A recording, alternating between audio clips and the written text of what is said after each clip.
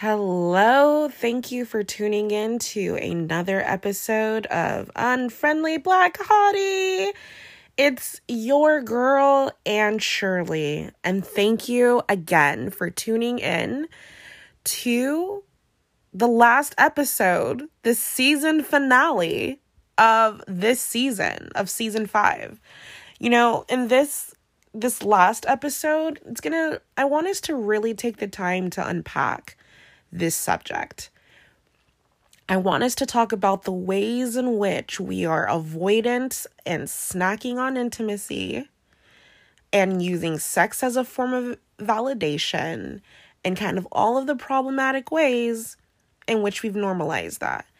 If you've been following my Facebook Live series, we've been unpacking snacking on intimacy through situationships and porn addiction, using sex as currency, stuff like this. And so in this final episode, season 5, wow, I can't believe we've made it this far. You and I are going to talk about this. All right, let's get into it.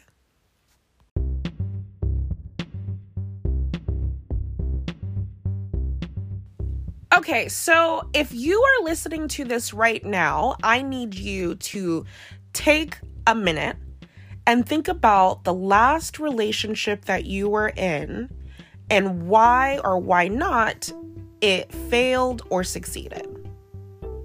If you're really honest with yourself, if it failed, right, we could honestly say that it wasn't just that person who made things fall apart. You too may have had a role in it. And in this week's episode, I want us to talk about how you and I avoid intimacy, snack on intimacy, right? In order to remain safe in a way in relationships, and why that's problematic and how we can change that. So here's what I will say. Snacking on intimacy is normalized in our culture. We don't actually live in a culture where emotional intimacy, true connections, and relationships are valued. And in fact, arguably, the people who are insecurely attached and the people who, don't snack on intimacy, have true, authentic relationships, etc., they are unicorns. They are unicorns, in my opinion. And here's why. So, as millennials, right, we have normalized situationships. We've talked about it on this podcast. We've talked about like cheating and main chicks and side chicks and fuck boys and all of this stuff. And at the end of the day, what I'm really communicating to you is we are an emotionally starved generation. We are a generation of people who fear vulnerability. And instead of confronting why vulnerability is so painful, we engage in all of these avoidant behaviors to somehow circumvent being vulnerable and still being close to people. And one of the things that we have used in our culture is using sex as a form of emotional validation. Like, sometimes we look at sex as a tool to feel that confirmation that we are loved and cared for, when that's literally not the case.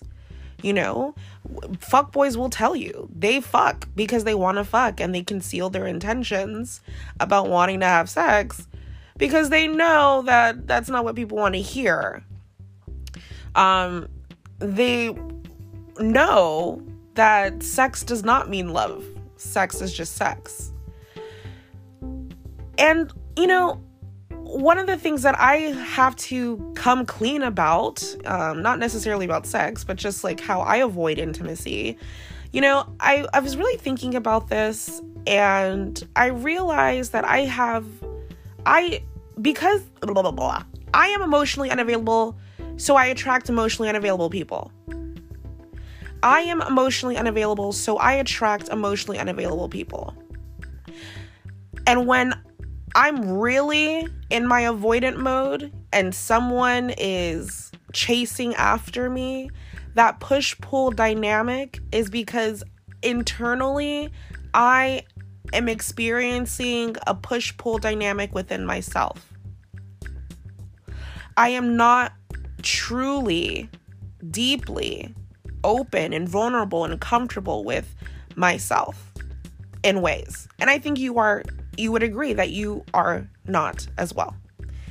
And because we fear true vulnerability with ourselves and like we hide from our pain points, we attract or we are attracted to those in which we repress within ourselves. And I want us to really think about like certain things, right? Like, do you find yourself kind of putting on an invisible cloak and directing all of your attention and love and care on an outside source?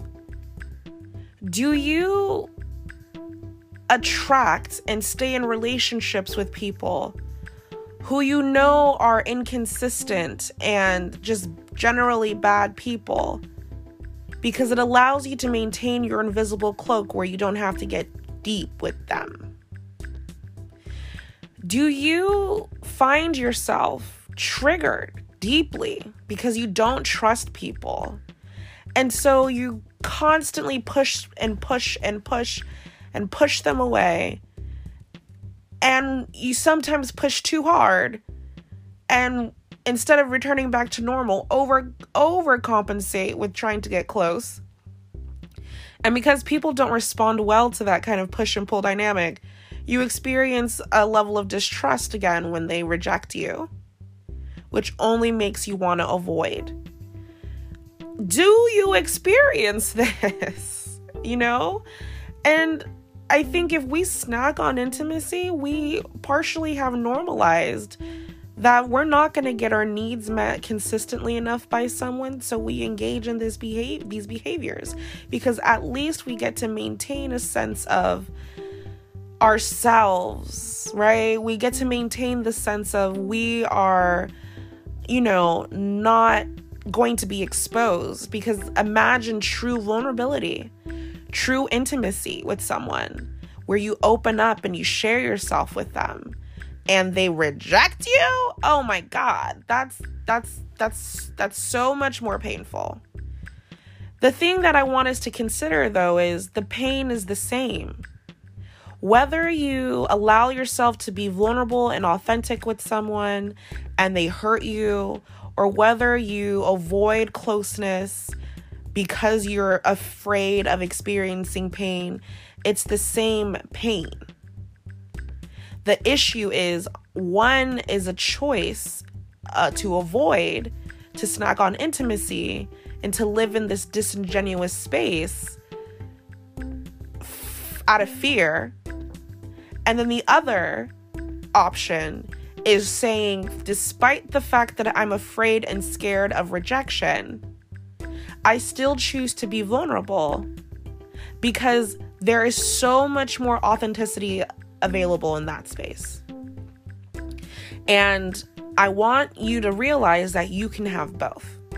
You can still be vulnerable and attached to someone and be authentic and open. And even if someone isn't reciprocating it, the process is good in and of itself. To be vulnerable, to be authentic, to be real. That in itself is worthwhile. Thank you for tuning in to the last episode of season 5. We are going to return in a couple weeks. Y'all tune in. I mean, I'll probably do another episode next week. Season 6 is starting next week, probably. But I really appreciate y'all for supporting this pod. And I'll see you in season 6, y'all. Bye.